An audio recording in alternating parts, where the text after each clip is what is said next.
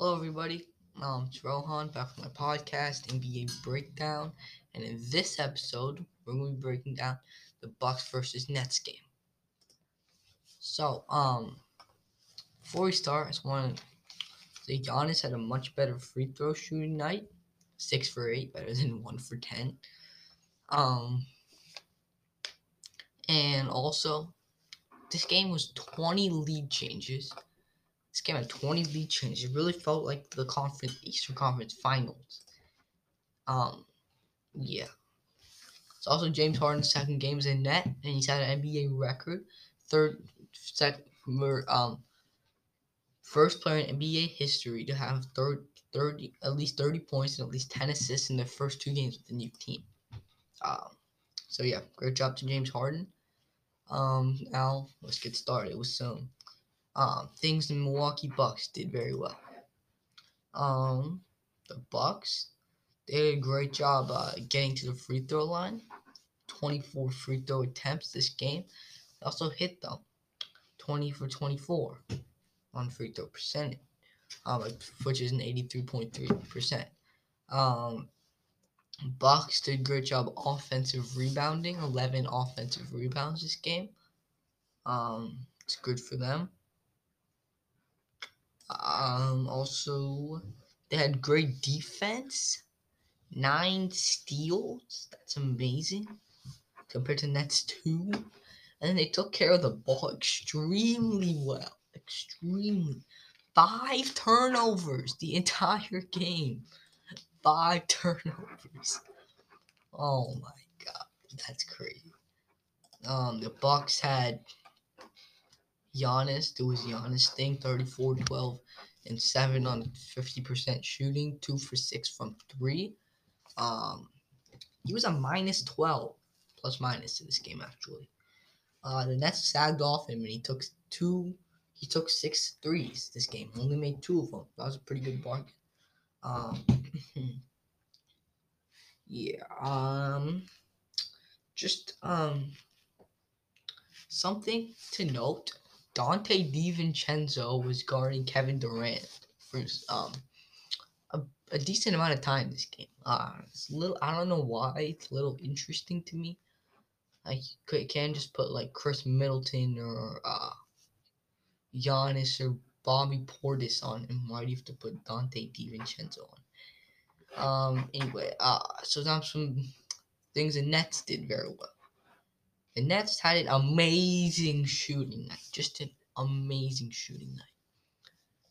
They were 46 for 84 on field goal attempt, 54.8%, and 15 for 31 from 3, 48.4%. 85.7% from the line, 18 for 21. That is crazy. Nets did a great job grabbing those boards, 49 boards in this game. Did a great job shot blocking, 5 blocked shots this game. And Kevin Durant had 2 of them, DeAndre Jordan had 2 of them, and Harden had 1 of them. Yeah. So I have some good things. I'll be back soon with some things each team need to work on.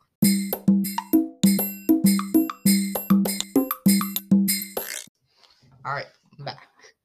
Now we got some things that each team needed to work on. So, start off with the Nets. Turnovers. They had 17 turnovers. Like, it's just like the norm now for the Nets. They're gonna be this team that turns over the ball, but has so much like offensive firepower. Like the Nets, they made the same amount of field goals as the Bucks, but took 21 shots less. That's insane. Like, this team just like is such a great offensive team that they can win while committing 17 turnovers, and the other team only commits 5. Wow. Yeah, but turnovers, if they didn't turn the ball over, they'd be a much more dominant team. They need to work on not getting so many turnovers. Also, James Harden 6 turnovers, DeAndre Jordan 5 turnovers. Those were 11 out of their 17 turnovers. The only other